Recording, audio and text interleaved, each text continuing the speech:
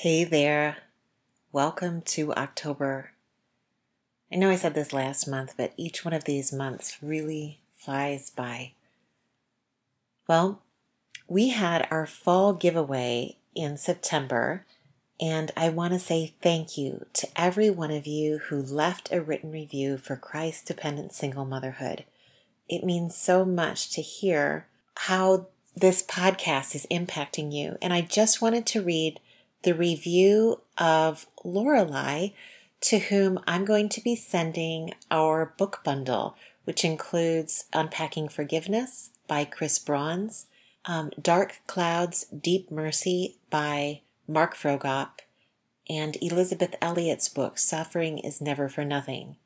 Lorelei wrote, "What a blessing, refreshing, gospel-centered encouragement to walk this hard road well.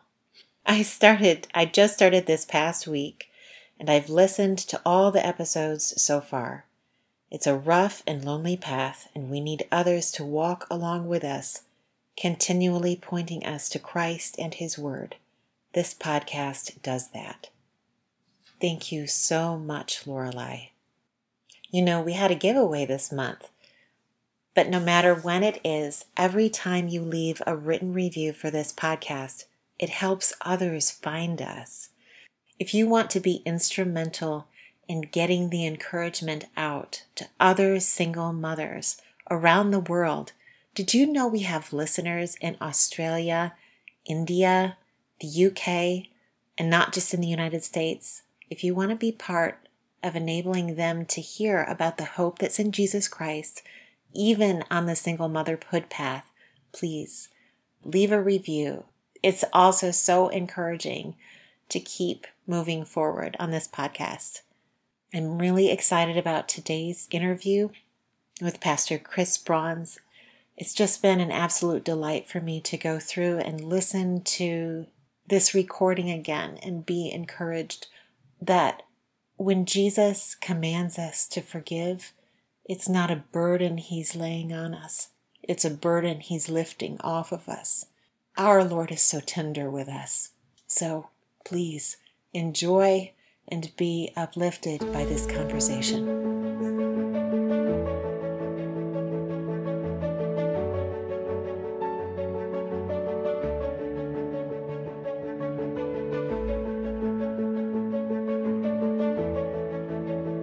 Hello and welcome to Christ-dependent single motherhood. Are you feeling exhausted, overwhelmed, and longing for a safe community of believers? Do you sit up at night Googling how to work and homeschool at the same time, or Bible verses on anxiety? Do you wish for a Titus 2 older woman to help you navigate this lonely parenting path? I'm Sarah, a veteran homeschooling mom, daughter of Christ, and no stranger to broken marriage. I know the heavy burden of shouldering a family alone. I only wanted to raise my children to love Jesus Christ, but I watched as my family crumbled in front of me. I didn't know who I could trust, but God provided the healing and discipleship I needed through mentors who spent years faithfully applying His Word to my heart like ointment to wounds. My desire is to use this podcast to share what I've learned, what I'm still learning. My prayer is that you'll be pointed to Christ, learn to forgive, find freedom from fear, and learn that we have a God who can be trusted. Make sure your earbuds are charged and grab your Bible. Let's walk this path together.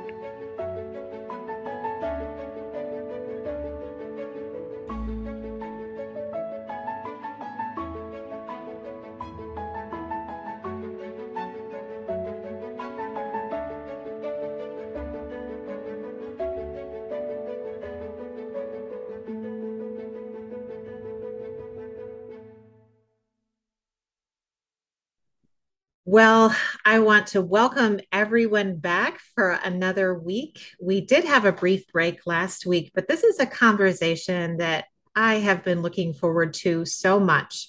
We have with us today Pastor Chris Brauns, who is a pastor in Stillman Valley, Illinois. And he has written several books, actually. But the one that I read and the one that made me want to reach out to him is called Unpacking Forgiveness.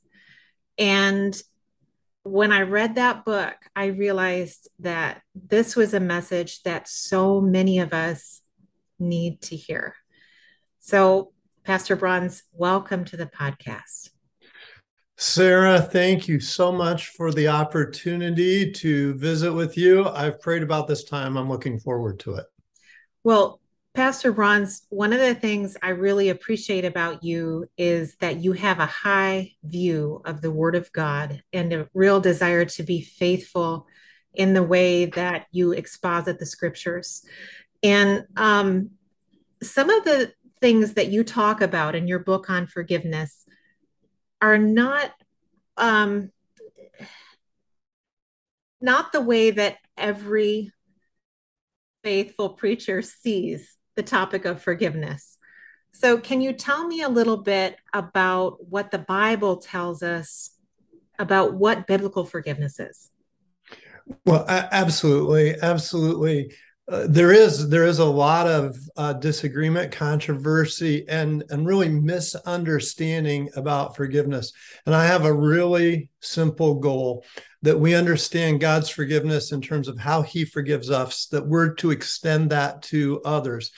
So we understand forgiveness first in terms of the gospel, that God so loved the world that he gave his only begotten son, that whosoever would believe in him would be forgiven, would not perish, but we would be forgiven. That, as Paul says in Romans 8:1, that there would be now no condemnation for those who are in Christ Jesus. So we start with an understanding of forgiveness in terms of the gospel, but then horizontally, talking about interpersonally, the idea is that we bring the gospel to bear on all of life, not just our understanding of how God forgives us, but how we forgive others. And Mm. so, my whole big idea for the listeners today would be apply the gospel to your understanding of forgiveness, both in terms of how God forgives those who put their faith and trust in him, but also in terms of how we forgive others. Okay.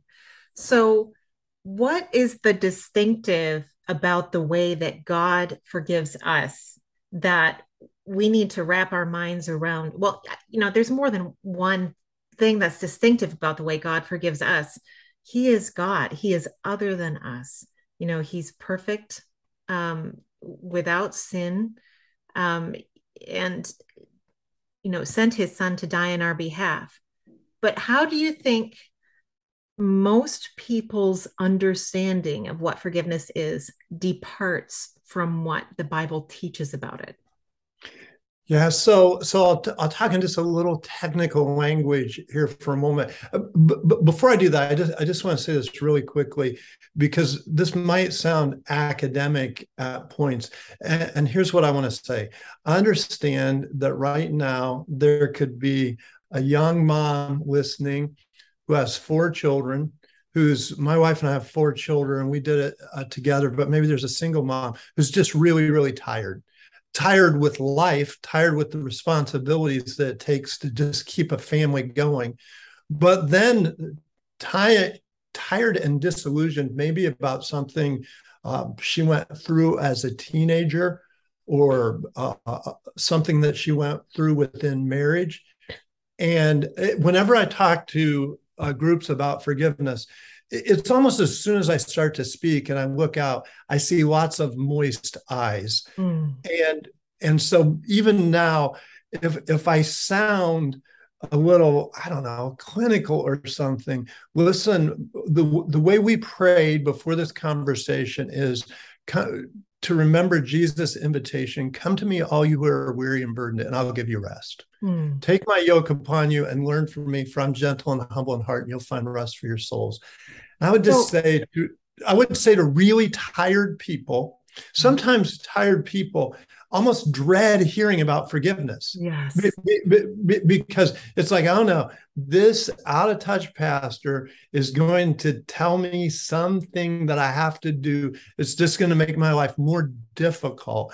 And listen, the invitation of the Lord Jesus Christ is to come to him and find rest. So I just want to start with that. I'm praying.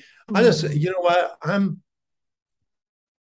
always get uh, a little emotional about these things, but I'm a pastor. I love sheep. I love uh, the flock, and my heart goes out to those who are hurting. And my prayer is for you who might be listening that are in that. Maybe it won't be most people, but maybe there's just one or two. But in any case, here's the thing: our forgiveness, our culture has fundamentally and really misunderstood forgiveness. And I'll use a little technical language here. Most people understand forgiveness in therapeutic ways. When you ask most people what they think forgiveness is, they view it as a private coping strategy for not feeling bitter and angry. It's something that just happens to me myself. It's a way of dealing with things. It doesn't have anything to do with my relationship with the other person. The literature is full of this. The literature is full of people, and I would say the popular literature is full of this, of people who say forgiveness is just something that you do for your own benefit. Well, Right. listen, that's not biblical forgiveness. The Bible teaches us that when God forgives us, that he makes a commitment to us that our transgressions no longer stand between us and him. God does this graciously. So he doesn't require that we pay a price for it. We don't have to earn it. He Mhm. gave his son in our behalf. And it doesn't necessarily mean the elimination of consequences in this life. We take King David, for example, who sinned grievously, was repentant, was forgiven, but there are many consequences for him and his family because of what he did. And I always throw myself under the bus about this a little bit. I say, listen, if I robbed the bank in Stillman Valley, where I'm a pastor, which I have not done, have no plans to do, Praise but if God. I did, and if I was repentant, our flock here would forgive me, but I could no longer be the pastor in Stillman Valley. I would be disqualified. There would be consequences. So that's what forgiveness is. That we make a commitment graciously to forgive the other person. That the matter no longer stands between us. And though that doesn't necessarily mean the elimination of all consequences, so forgiveness isn't this emotional strategy. Forgiveness is a commitment that is made. Now, listen to your listeners. That may sound very strange because they've heard all sorts of things. One of the most influential books about forgiveness teaches that it's legitimate to forgive God. One of the things he says is we ought to be willing to forgive God. Now you wonder how on earth does a Christian counsel people to forgive God? The answer is because he defines it therapeutically. He means that forgiveness is not feeling bitter or angry. And if that's the case, if that's all there is to forgiveness, then I ought to forgive God, whether God's guilty of anything or not. Of course, I believe that that's blasphemous. To the implication of forgiving God is that God has done something to be forgiven of. He didn't mean that. He said he didn't mean that, but I think you can't help but imply that when you do so. Right. Right. So what I hear you saying is a few things, Pastor Brauns. First, the the need to forgive is not a burden that is being laid on us, but it's a way to leave our burdens with Jesus Christ. Well, absolutely, absolutely. I mean, that's the invitation that Jesus says, or extends rather, to those people who are weary and burdened.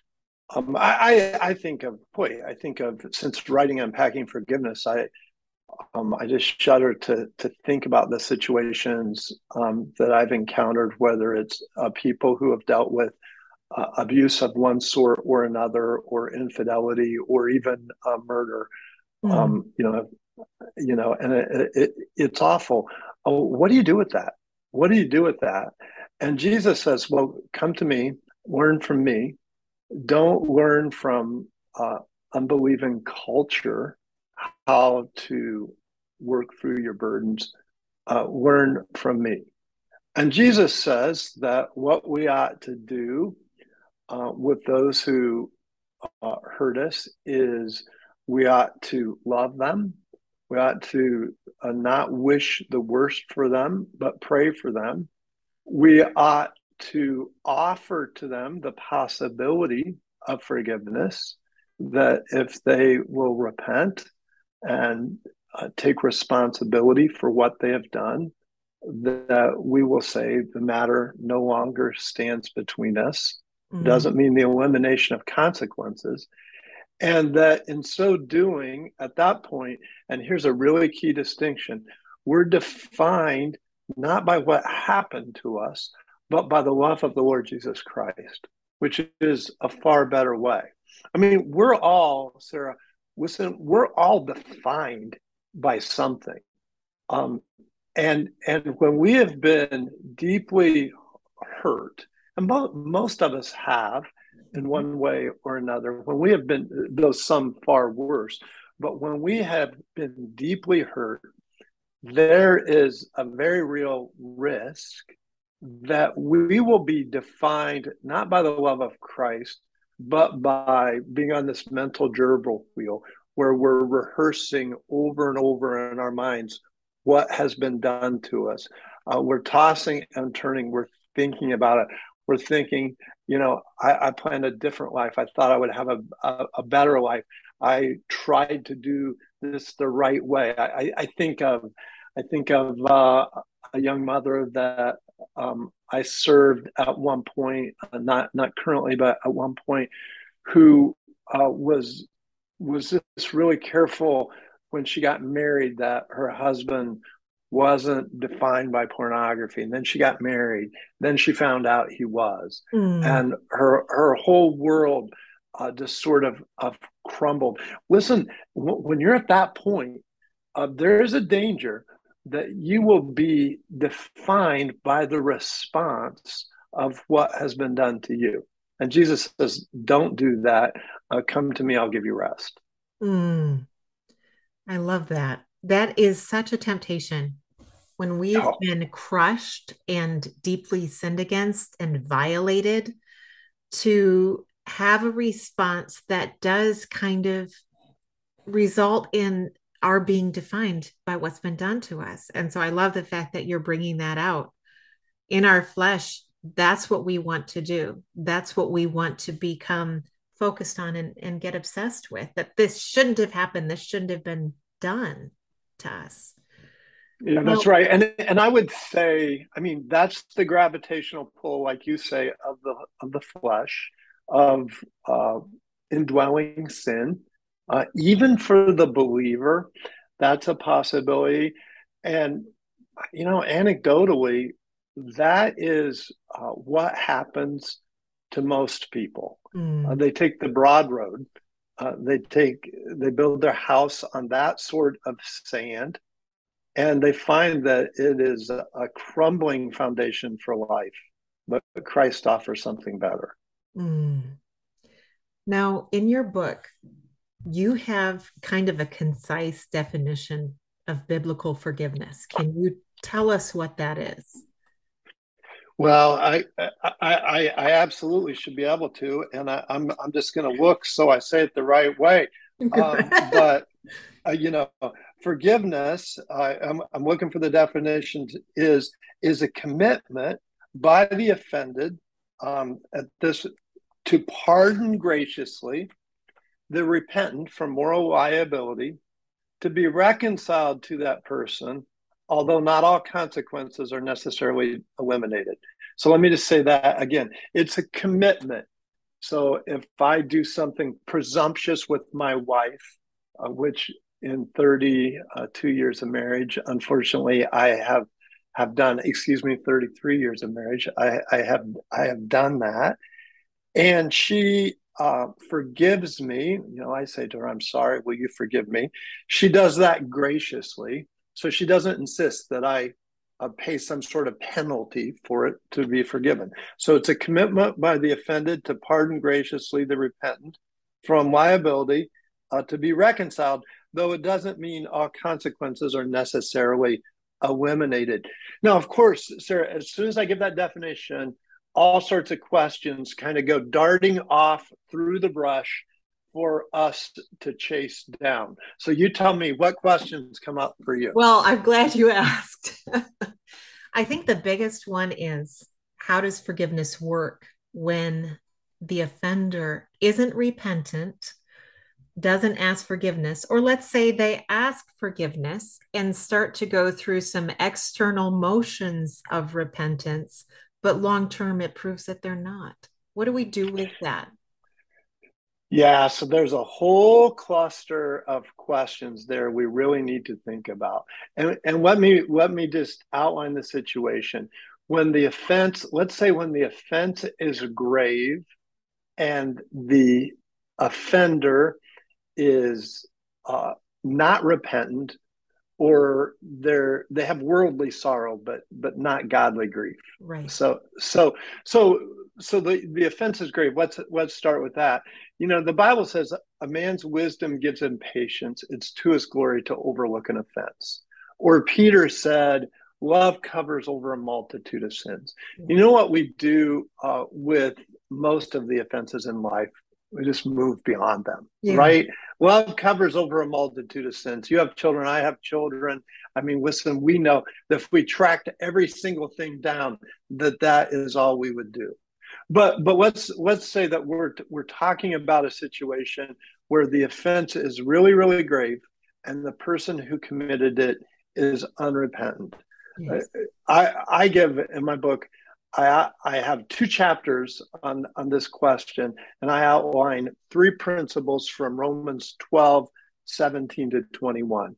The first is proactively show love. God demonstrates his own love for us in this: while we were still sinners. So we should demonstrate love, show love, even to those who harm us. There was a horrible, horrible case in Nichols Mines, Pennsylvania, where some little Amish girls, some will remember this, it's awful, were murdered at school. And the killer took his own life. And so here's these families, they lose their little girls. And the Amish immediately showed love even to the family of the shooter. It was unbelievable. Part of the money, there was money donated to help with funeral expenses. And unbelievably, they gave some of that money to the family of the shooter. I mean, but listen, this is the love of the Lord Jesus Christ. God demonstrates his own love for us in this: while we were still sinners, Christ died for us. Romans 5:8. So that's number one. Can I stop you just a minute? Yes, sure. Because I know everybody who's listening, the majority of people who are listening are women who have experienced a broken marriage, and the majority of them have also experienced an imbalance of power and control used to manipulate, coerce, and harm, and they have been abused. How does one show love toward an abuser in this situation when they're not repentant? Well, yeah. So listen, and it will be critical we get steps 2 and 3 here. But first of all, don't do it alone. You need to be, the first thing you need to unpack forgiveness in life, and that is to understand it and to bring it bear on your own life, is you need a local church. You need a pastor, you need shepherds, you need elders that will help guide and protect you and find your way forward. I mean, don't try and do this on your own. And it does, it doesn't just have to obviously be men. You need sisters that gather around you and love on you. And that's something that I've really grown in my appreciation. This is my 30th year as a pastor. Is the need for the community of the redeemed, and it does not love does not mean that you put yourself in a position to be, abused or taken advantage of or hurt further. You have to be, you need to be protected. Um, so, it's very different and very different circumstances. I mean, you start with the case of serial adultery, just because that's so definable. I mean, what do you do in that instance? It doesn't mean that you have to put yourself in a position. I mean, there are biblical standards for marriage, and there's a place even for a biblical divorce, and I talk about that in Unpacking Forgiveness in the appendices, about some of those questions in particular. So yeah, so how do you proactively show love? It really is situation specific, and but let's hold that one for a second. Okay. I'll say the other two quickly, and then we can kind of circle around and talk about any of the three. The second one is take no revenge. No revenge. Jesus and the Bible is explicit and repeats this point: never avenge yourselves, never take revenge. And listen, we are all inclined to take revenge, if only in small ways. A lot of the revenge that I see take place today takes place on social media. I see people who are doing things very vindictively and very deliberately to get back at the other person. But even in parenting in our home, I know in our family, when our kids were growing up, we had subtle little ways to kind of get back at the person, even if it was just shutting a door slightly hard. I mean, I can remember, or somebody say, "Hey, do you want to watch this together?" And they're like, "No, I don't want to." And it was just a little poke that we would tend to take back at the other person. It wasn't just our kids, it was their mother and father as well. And we have to say, no, listen, this has been dealt with. I'm not going to continue to make little jabs about it. So number one, show love. Number two, take no revenge.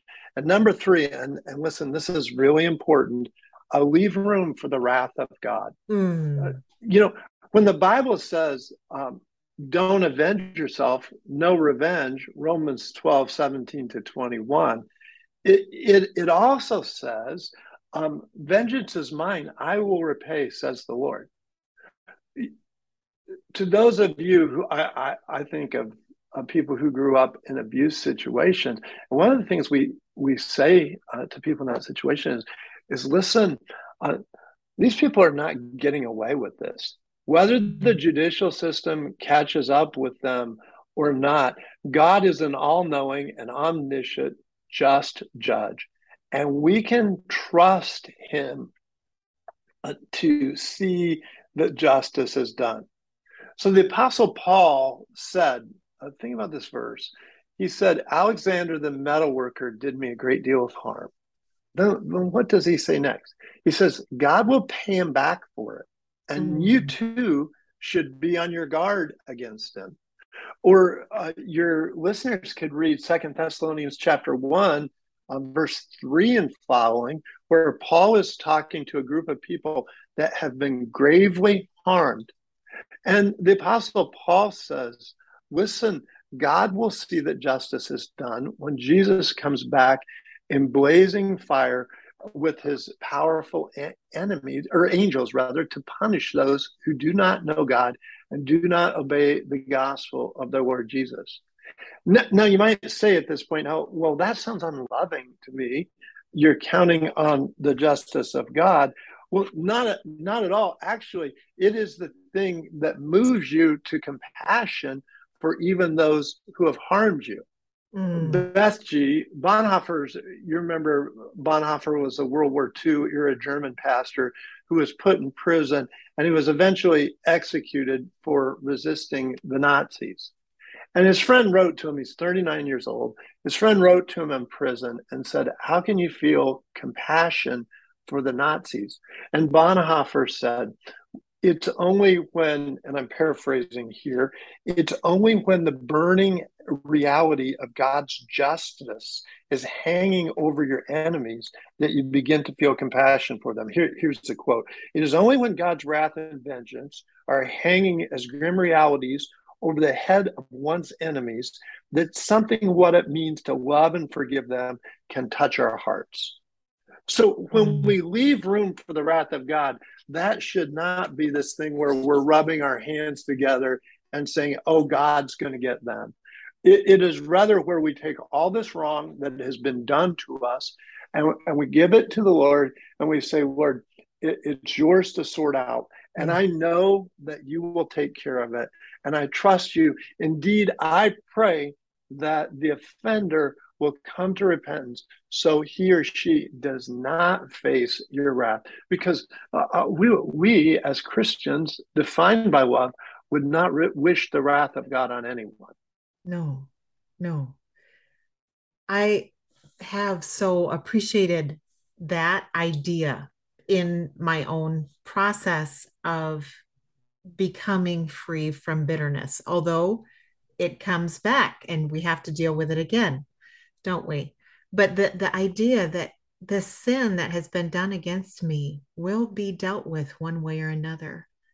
Either it will be laid on right. Jesus and his finished work that he did on the cross, the blood of Jesus shed for sins, or that sin is going to be paid for by the eternal condemnation of the person who did it. And that is a sobering thought. That's not something you wish on anybody. And by the way, here's two Psalms that are easy to remember the references because they're just the flip of one another. 37 and 73. In both Psalms, the psalmist is struggling one way or another with bitterness. And Psalm 73, which I spent a lot of time on in unpacking forgiveness, in Psalm 73, the psalmist says, you know, when I tried to understand all this, it was oppressive to me. When I tried to think, it just seems like people get away with everything. It seems like the wicked flourish. And it seems like, you know, the people who are trying to do the right thing are being penalized for it. And other people are getting away with either literal or figurative murder. And so the psalmist says, when I tried to understand all this, it was oppressive to me. And then he says this, till I entered the sanctuary of the Lord, and then I understood their final destiny. When I got a God-centered worldview, when I focused on the one true God, then I understood that God will sort this all out. And what you said is so profound just now. I try and get a handle on it until I don't, and then it comes back. Well, you and me both. I had a very difficult childhood in some ways myself, and you feel as though you kind of have a handle on it, and then it will come flying back at you. And that's why it's important to be under biblical preaching, to be with God's people, to sing, Jesus, I am resting in the joy of what thou art. It is before the throne of God above. When we do this, when we enter the sanctuary of the Lord, things come back into right focus. But this side of glory, we battle, again, as you have said, the flesh. And this is a struggle that we will continue to have as we're increasingly sanctified, as we become more and more like Jesus over time, until one day we're with them. And as the hymn says, we're saved to sin no more. You know, I would kind of like to talk more about putting off bitterness and becoming free from bitterness. How about if we stop our conversation here and we come back and we talk more. So, Pastor Brauns, I want to thank you for joining us today, and I really look forward to our next conversation about freedom from bitterness. Amen. Thanks so much for the opportunity to talk about Jesus. If you've been uplifted in any way by this podcast, it would mean so much if you'd not only subscribe, but leave a written review over on Apple Podcasts. And if you're looking for a community of like-minded believing women on the same path as you, consider joining our Facebook group. A link is in the show notes. Until next time, remember, we have a God who can be trusted.